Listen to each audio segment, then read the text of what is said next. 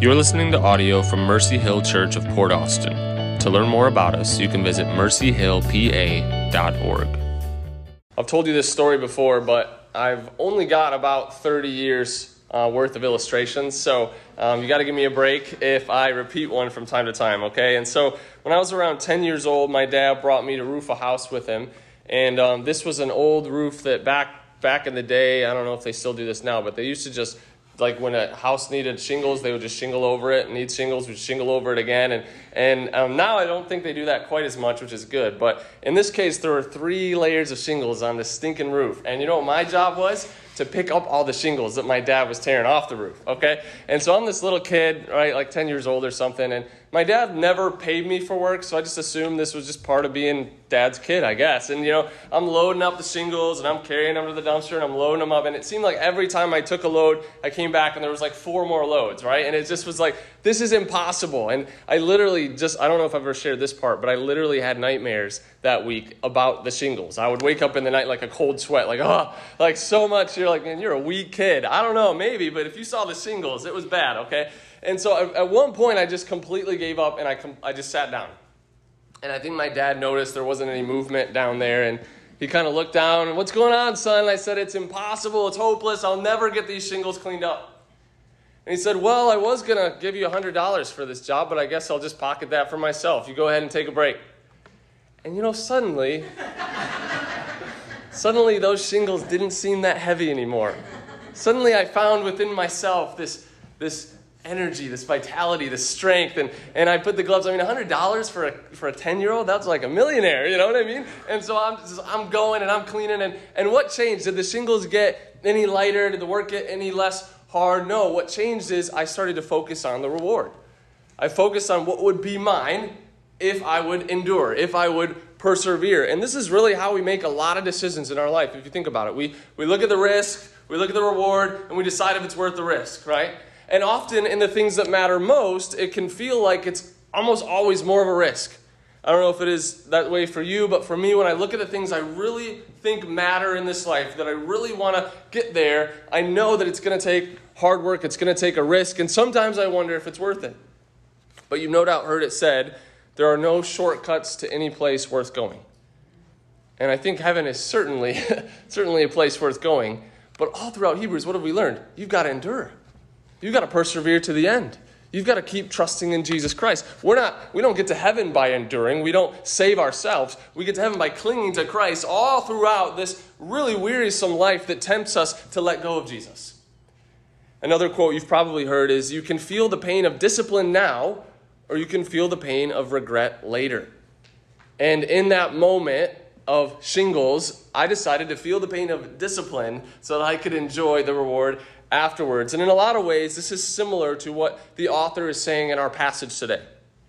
By way of reminder, Hebrews is written to this group of Jewish Christians that were thinking about, they were considering leaving Jesus and going back to what was comfortable, what they knew, what they grew up in. They wanted to go back to Old Testament Judaism and their comfortable lives that they had back there, the acceptance that was there with their families and their friends, and they were wondering if sticking with Jesus was worth it. And so all throughout the book, the author is saying, Jesus is greater.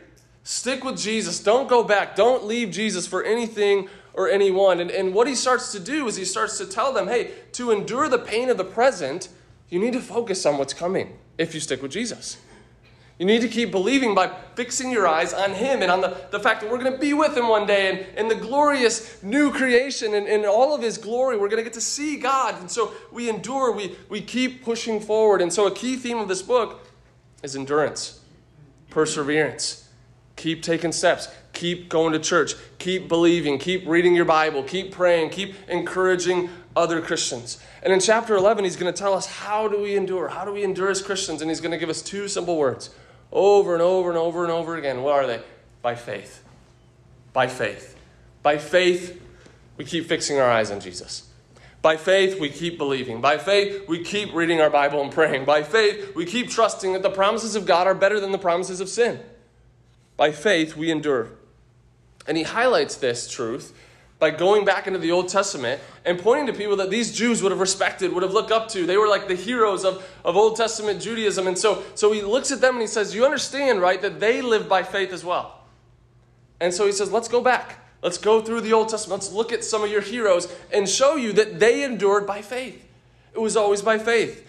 He begins with Abel and Enoch and Noah and how their faith pleased the Lord. They were commended as righteous before the Lord, not because of their works, not because they were good people, but because they believed. He then narrowed in on Abraham, Sarah, and Isaac and the patriarchs, and that was a couple weeks ago. And the main point of that was faith looks to God for the future. Trust that he is who he says he is, that he will do what he says he's going to do. And so we trust him for the future, and we keep believing in the present by faith. Today he's going to narrow in on Moses. This was like, Moses was the guy, right? For Old Testament Judaism, man, he was the guy. Abraham was there and Moses was there. They were like the guys, okay? And so he's going to narrow in on them and on the Israelites and show that there's a courageous element of faith that you need to get. In some senses, faith, again, we've said this all throughout, faith is not a leap out into the dark. God gives us truth that we can rely on, but faith sometimes feels like a risk. And so we've got to look at the reward and take the risk necessary to trust God. And I'll explain that all throughout, but here's the main point for you. Faith risks what is seen to pursue what is unseen. Faith risks it because it's worth the risk. Faith risks it for the reward. It risks what is seen, what is in front of us, what we think is logical, what we think makes sense, and it takes God at his word and goes forward anyways. Faith risks what is seen to pursue what is unseen. And this is all throughout the chapter. You may remember in verse 1, what did he say? Now faith is the assurance of things hoped for, the conviction of what? Things not seen. In verse 7, we read, by faith, Noah, being warned by God concerning events as yet unseen, in reverent fear constructed an ark for the saving of his household. In verse 10, we learn that Abraham left what was seen. Why? Because he was looking to what was unseen. He was looking forward to the city that has foundations, whose designer and builder is God. And verse 13 says this, these all died in faith, not having received the things promised, but having seen them and greeted them from afar. And so you say, well, what do you mean what is unseen and what is seen? What is unseen is the things that we can only see by faith. And so in a sense, it's taking what we can see in our natural state, in our natural eyes, and saying, I'm willing to give this up to trust God and to move forward in faith. And we're going to see this all throughout our passage today. We're going to see people risk safety for hope, pleasure for reward, comfort for deliverance, and so much more. Each time we read by faith, I want you to see how there's an element of risk there. That someone took a risk. Someone left what was comfortable. Someone left what made sense. Someone left what they thought would be the best option from a human mindset, and they just trusted God's word and they kept going forward. What is faith? It's believing God and obeying his word. It's trusting and obeying. And so we're going to see this as we walk through that faith is bold, faith is risky, faith is courageous. And we'll see that in the parents, in the son, in the nation, and in a foreigner. So let's look at faith in the parents of Moses. This is in verse 23. He says this, by faith, Moses, when he was born, was hidden for 3 months by his parents because they saw that the child was beautiful, and they were not afraid of the king's edict. So here we read about Amram and Jochebed. If you're looking for some names for your kids one day, there you go, Amram and Jochebed, all right? These are the parents of Moses. We read about them in Exodus 2. We learn their names, Exodus 6:20. But if you're not familiar with the story, this is from the book of Exodus when the Israelites were living in Egypt. And during this time, they had begun to multiply in number just as God had told Abraham would happen, which we saw last week, right? Or a few weeks ago. And so this is happening now. They're multiplying. And so Pharaoh, the king of Egypt, starts to get nervous. He starts to look at this booming population, and he gets this thought that could only be from Satan. He gets this thought that, if our enemies came after us, I think these Israelites would take their side, and they would attack us. And so, you know what we'll do? We'll make them our slaves. And so he decides to put them in slavery, in heavy bondage. And he thought this would maybe slow down their booming population and kind of put them in submission. And as you know, that didn't work at all. And the more he seemed to abuse them, the more God would bless them. And they continue to multiply in the land. And so Pharaoh's angry at this point, and he makes a terrible, horrible, horrendous command that every boy that is born to an Israelite family is going to be cast into the Nile River to either be drowned or eaten by crocodiles or whatever. And he makes this horrible command. Just kill all the baby boys. That'll do it. I mean, can you imagine? Just an atrocity that happens. But this starts to happen, and there's some cool stories you can read about in Exodus 2, but this happens right around the time that Moses is about to be born. And before Moses, when Moses was born, his parents had this baby in their hands and they saw something in him. Now, the ESV says they saw that he was beautiful. In Acts, it says he was beautiful in the sight of God. The NIV says there was something not ordinary about this child. I think that's the best way to capture the Hebrew term here. There's something, they saw something, that God was going to do something with this child. I don't know if it was a supernatural revelation, but they just saw something special in that moment, and so they decided they would hide him. Now, I want you to think about the risk here. Okay, the king, the most powerful man in Egypt, had just said, any baby boy that's born, throw him in the Nile River. What do you think is going to happen if you don't do that? You're probably going to get thrown in the Nile River yourself, right? And so they had this decision here. Do we obey the verdict of the king? Do we do what he says? Or do we hide this baby for 3 months and risk? I mean, can you imagine every time the baby started to cry? Every time some noise? I mean, I'm sure they were terrified during this time, but they decided to take the risk. They decided to hide this baby for 3 months. And if you know the story, eventually, I think it got too hard to hide the kid. And so they put him in this basket and they floated him downriver. And what do you know? It shows right up at Pharaoh's daughter. The providence of God at work. And so Pharaoh's daughter, who couldn't have children, saw Moses and decided to adopt him as her own. And it gets even cooler because eventually Moses' mom gets to raise, and we don't get to go into all of that. But you know the story probably. If you don't, you should read it today. It's awesome. Okay, but here's what we get from this. Why does the author start with this beginning here in Hebrews 11? I think he starts with this because it, first of all, sets the stage for where he's going to go next. But it also illustrates the main point of our passage. Faith is bold. Faith is risky. Faith is courageous. Faith risks what is seen to pursue what is unseen. On the one hand, the parents had what is seen, a command from this evil king that they kill their baby or be killed. That's what they see, right? That's what's in front of them. That's the crisis that's right there. But what is unseen in this moment is there's something special about this kid. There's something beautiful. He's beautiful in the sight of God. There's something unique. I think God's going to do something with this child. And wow, did he, right? And so they had what is seen, but then they had what is unseen. Because, I mean, at that point, again, I think we said this a few weeks ago, but if you're like looking at a baby, doesn't every parent think your baby is beautiful and special, right? So like, is this a revelation from God? Is this like something I ate messing with me? Like, I don't know, but they risk it, right? They risk their own lives and hide Moses for the sake of what is unseen. Again, the NIV translates this verse this way. By faith, Moses' parents hid him for 3 months after he was born because they saw that he was no ordinary child, and they were not afraid of the king's edict. So the parents saw that Moses was no ordinary child. They risked their own lives and hoped that God would do something special with Moses one day. We see this type of faith today every time a missionary decides to leave the comfort of home and go into a risky area, risking their lives for the gospel in the hopes that God might save some people. They risk it. They risk what is seen. They risk what makes sense. They risk what is comfortable. They risk the status quo. They throw all that away for what is unseen, for what God might do through their faithfulness, through their obedience to his word. We see this every time that we decide to open our mouths and share our faith, even when it might cost us. We see this every time we decide to obey God rather than man.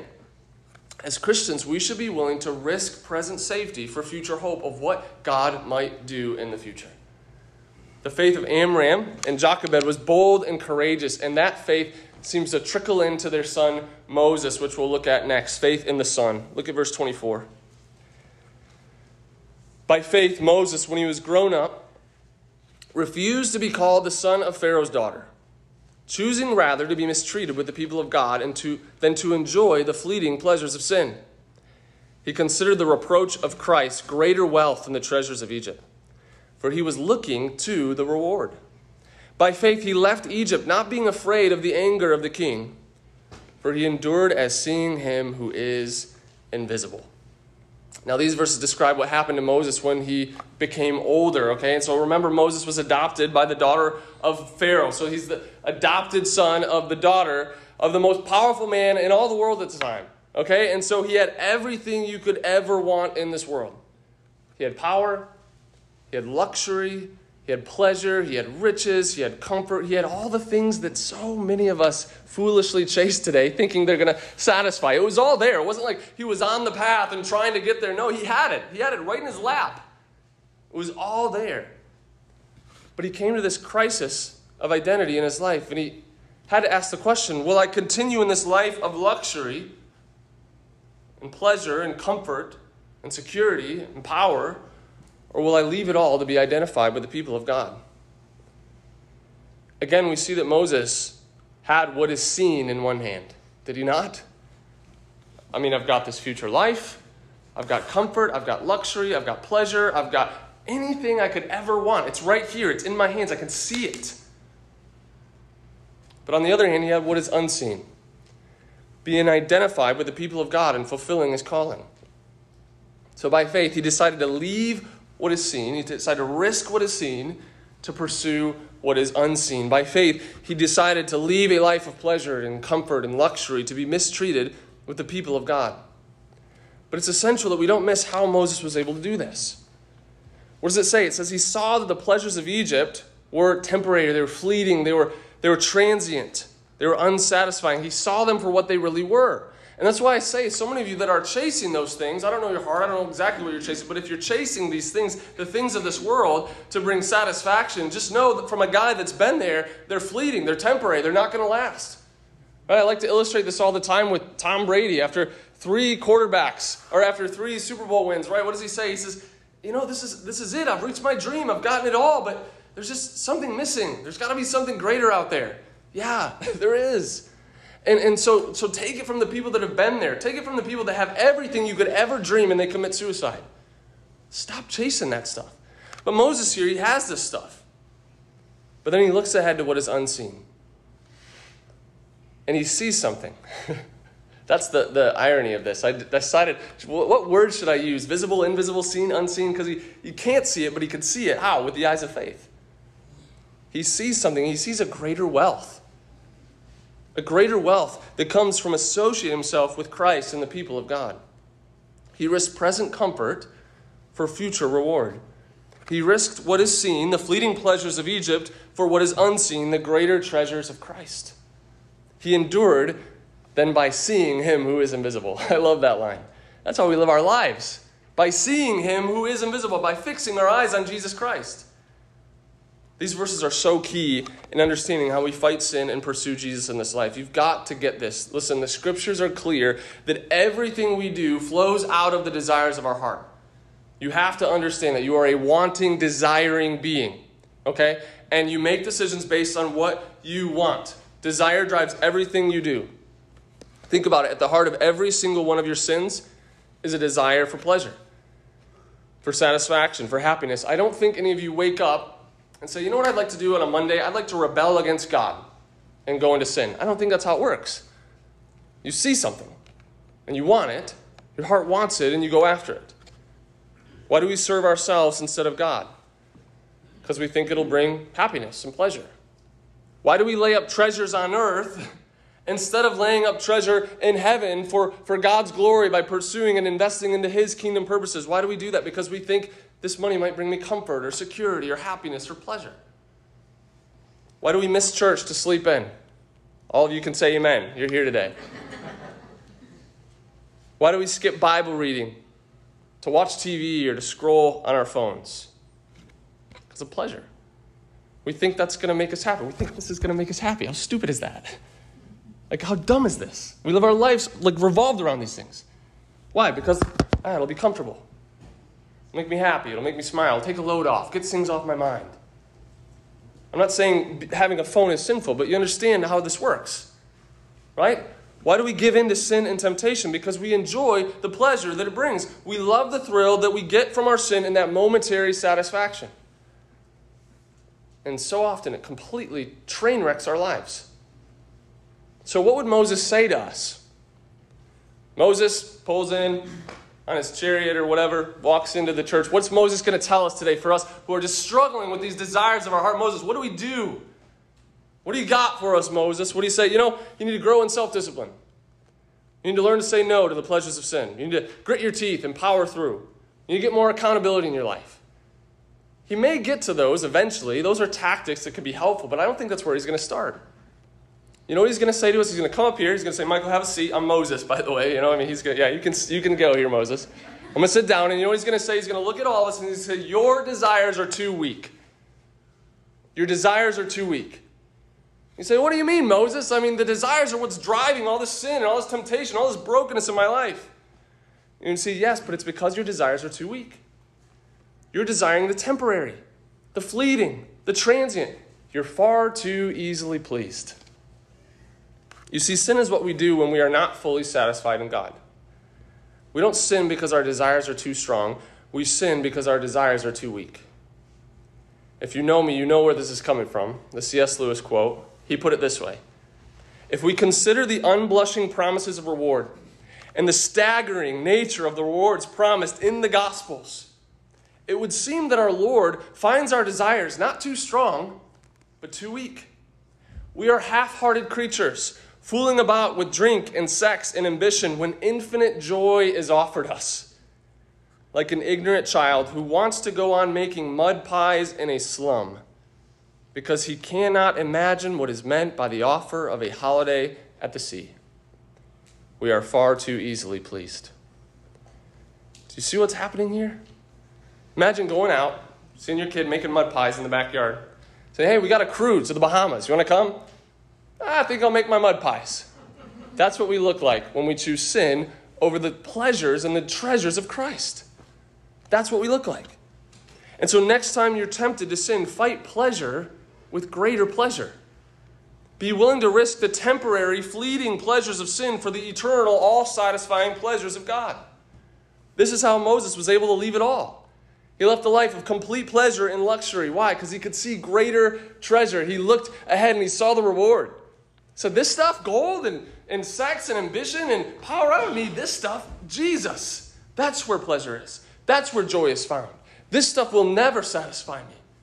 And he leaves it all. He risks what is seen to pursue what is unseen. And you think Moses regrets it? Absolutely not. This is how we live by faith. We risk what makes sense. We risk what is seen. We risk what the sinful desires of our heart want by pursuing what is unseen. This bold and courageous faith eventually led Moses to return to Egypt, where he became the leader over the entire nation of Israel. And you know that story and all the plagues. We can't get into all of it, but eventually it climaxes in the Passover, and we see this in verse 28. It says, by faith, Moses kept the Passover and sprinkled the blood so that the destroyer of the firstborn might not touch them. This is awesome because they're literally celebrating. Moses is celebrating God's deliverance before it happens. That's faith. You know the story. God had told him that he was going to pass through Egypt and kill the firstborn son of every household unless there was the blood of a sacrifice on the doorpost of that house. If he saw the blood, he would pass over. This, of course, is a picture of the gospel of Jesus Christ. Did it happen in history? Absolutely it happened. But God was writing a story that would picture the ultimate sacrifice for sin. The scriptures teach that God is coming again in wrath to destroy all of his enemies. That includes every single person born in this world with our sinful, bent hearts that rebel against him and mock him and shake our fists at him. And it includes those who think we're pretty good people, but we just don't have time for God in our life. He's a just God and he has to punish sin. However, if he sees the blood of Jesus Christ on the doorposts of your heart, he'll pass over. You can be spared from the coming wrath of God by being covered in the blood of Jesus Christ. And this is why I talk about this at our church, that we're not ashamed to talk about the blood. People think we're crazy. You know, what's all this blood talk? Well, because the blood is our only hope in life and death. We are sinners deserving of God's wrath, but Jesus shed his blood on our behalf and completely absorbed the wrath that we deserved. And if we will trust Jesus, turn from our sins and trust him, we can be saved. And we do not have to experience the wrath of God. We saw faith in the parents, faith in the son. Third, let's look at faith in the nation. Verse 29. It says this is right after the Passover. It says, by faith, the people crossed the Red Sea as on dry land. But the Egyptians, when they attempted to do the same, were drowned. By faith, the walls of Jericho fell down after they had been encircled for 7 days. So obviously he skips a lot in between there, but he's highlighting the faith of the nation of Israel here. And he continues in chronological order from the Old Testament. And he just highlights what happened after this Passover. When God killed all those firstborn Egyptians, it finally was enough. And Pharaoh finally said, you know what, Moses, leave and take all the Israelites with you. We don't want you here anymore. But if you know the story, That didn't last very long. In anger, Pharaoh led an army in pursuit of the Israelites to take them back as slaves. And here's the crazy part. It was all part of God's plan. The text literally says that God put that in his heart. Now, we don't have time to dive into God's sovereignty and man's responsibility, but that's an important text to understand. God wanted this to happen. And we further learn that God's directions for Israel were a little wacky. I don't know if he didn't have a GPS that day, but he's leading people right into between a rock and a hard place. All right, how do you want to escape? Okay, I'll take you right to the sea. Not very good plans. Obviously, God knew what he was doing. He led them right to the edge of the Red Sea while an angry Egyptian army was hot on their heels. From a human perspective, this was not very effective. They were stuck. But you know the story. God miraculously parted the Red Sea, and the Israelites had a choice to make. Both choices involve faith, by the way. They could surrender to the Egyptian army and hope by faith the Egyptians would show them mercy, or they could surrender to God's plans and walk through an ocean that no one has ever done before and hope that God's not just going to drown them in the ocean, right? Like, what do we do here? But by faith, they took the unseen path, the path that no one's ever taken before. I mean, you got to think about that. That's a little scary. Like, they're kind of just getting to know this God in this part of the story. They've heard about him from Abraham and things like that, but they're not for sure that he's not just going to completely drown them, that this was all just a big plan of his to kill them in the Red Sea. But it says by faith, they walked through, they crossed over on dry land. And when the Egyptians tried to follow suit, God drowned them in the sea. The author then fast forwards to Joshua and the conquest and the promised land to show a similar story with the walls of Jericho. Similar to God's unconventional strategy at the Red Sea, he gives another very unconventional strategy for Jericho. He tells them to march around this city with walls once a day for 7 days, and 7 days on the seventh day, and then blow your trumpets and yell, and I'll take care of the rest. It's kind of laughable, honestly, if you think about it. And here again is a crisis of faith. What do they see? What do the Israelites see here? They see a fortified city with walls and an army inside, and all the resources probably that are there to just completely destroy them. What do they not see? They don't see what the heck God is doing by telling them to march around a wall for 7 times. You know what I mean? Like, what is seen and what is unseen? And I'm sure there was a little bit of a crisis there. I'm sure they're like, Joshua, are you sure? Like, did we cook that last meal enough? Right? We go back to that again. Joshua, go back in that tent, just make sure, right? But they trust God, and they risk what is seen by pursuing what is unseen. By faith, they chose to trust God and obey his word, and God brought down the walls of Jericho and led them to victory. This reminds me of a couple weeks ago when we asked the question, will you trust God and do what he says even when it doesn't make sense? Will you step out in faith and risk what is seen in pursuit of what is unseen? I was also encouraged by the fact that both of these stories are a reminder that God is always accomplishing his plan even when things look completely out of control. I love how Paul Tripp puts it. Listen to this, it's really good. At any moment in time, the right answer to the question, what is God doing, is this: accomplishing his plan. I want you to think about that. At any time, at any moment, at any time, the right answer to the question, what is God doing, is accomplishing this plan. Even in the deepest, darkest sorrows that you've ever gone through, God is accomplishing his plan for you, and it's good, and he loves you. And the gentle and lowly Savior Jesus comes alongside you and weeps with you as you go through that trial. But he's accomplishing his plan for you. The question for us is, will we trust God when his plan doesn't seem to make sense? Will we believe that he is actually for our good? Will we believe that obedience in the present will lead to reward in the future? Will we risk what is seen for what is unseen? The final passage to look at here is in verse 31. It's the faith in the foreigner. It's a short one. Don't worry, I'm aware of the time. Although everybody always tells me, just keep on preaching, man. Don't worry about it. Seriously, I'll give you a list of names so you can take it up with them after. Just rat you guys out, you know. Verse 31. By faith, Rahab the prostitute did not perish with those who were disobedient, because she had given a friendly welcome to the spies. Now, this is talking about what happened shortly before the destruction of Jericho. Okay, and so some Israelite soldiers went in to spy out the land, and they came upon Rahab, and she was willing to risk her life to hide them from the authorities in Jericho while they're kind of spying things out. And she says this, she says, "I know that the Lord has given you the land. For the Lord your God, he is God in the heavens above and on the earth beneath. Now then, please swear to me by the Lord that as I have dealt kindly with you, you also will deal kindly with my father's house, and give me a sure sign, that you will save alive my father and mother, my brothers and sisters, and all who belong to them, and deliver our lives from death." What's she doing here? She's literally putting her lot in with the Israelites, the wacky ones that are walking around the wall. This foreign prostitute decides to trust in the true God. And through her faith, she's spared and identified with God's people. When the walls crash down, she's still standing. She's still living. In that moment, Rahab had what is seen. She had the safety of Jericho, the security of those walls, the power of that army on her side. But she's had what is unseen over here, this ragtag group of soldiers with a military strategy that was a little wacky. But she wasn't trusting in the Israelites. Did you notice what she said? She was trusting in the God of the Israelites. Because apparently the people in Jericho had heard, and they were starting to shake in their boots a little bit. Like, this God, man, he does some crazy things like drown Pharaoh. I don't know if we should mess with him.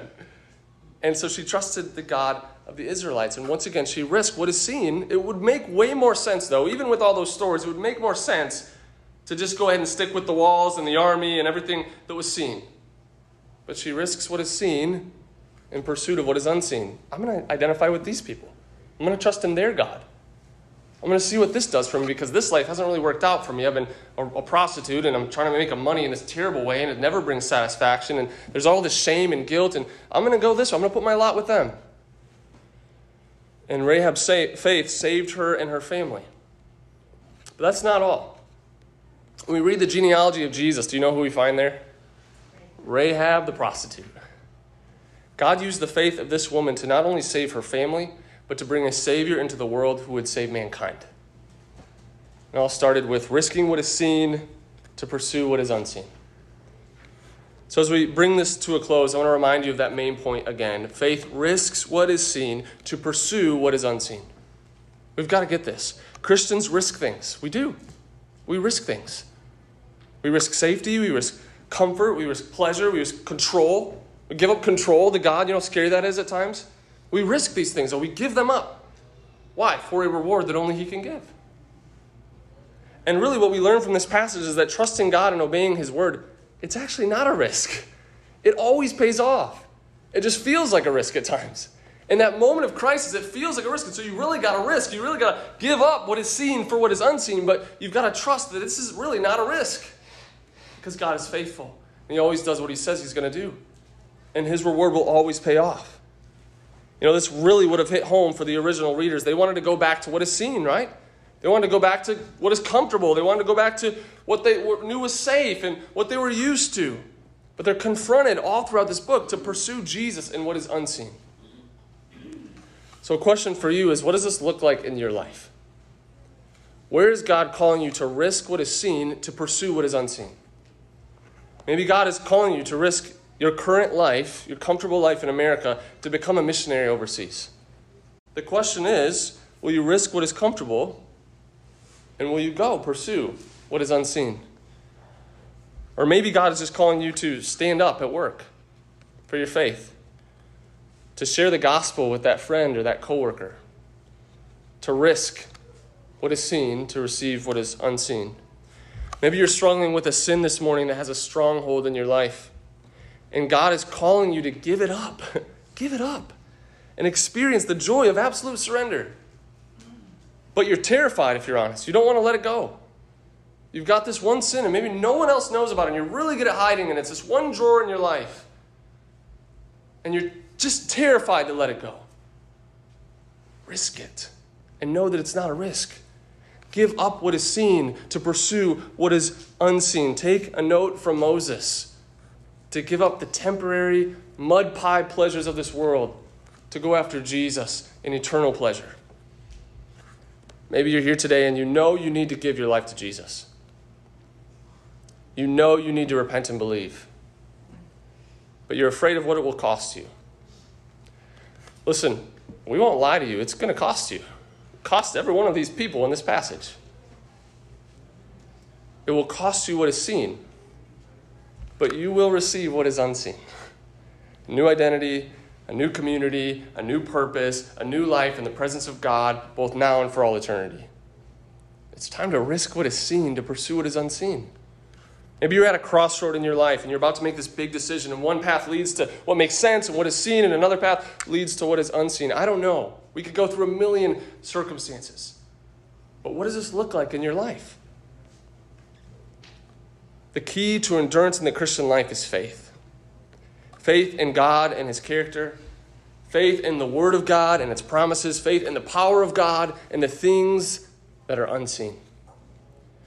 These all died in faith, not having received the things promised, but having seen them and greeted them from afar. Faith risks what is seen to pursue what is unseen. Let's pray. Father, thank you for this awesome testimony of men and women in the past who were by no means perfect. But man, they trusted you. And it wasn't even a perfect faith. Some of this faith was mixed with a lot of doubt and questions and sometimes mumbling and discouragement, but at the end of the day, they risked what they could see, what made sense, to pursue what they couldn't see. And I pray, God, that you would, in our little church here in Port Austin, just raise up an army of men and women who are risk takers for the gospel and for the glory of Jesus. God, that we be the type of people that look at what is seen and say, I don't need that. I don't desire that. I'm going to go after what is unseen. And know that when we stand before you one day and we see you face to face, it will be worth it all. And we'll realize it was never a risk to pursue Jesus. God, thank you. Please work in our hearts during this time. We love you. In Jesus' name, amen.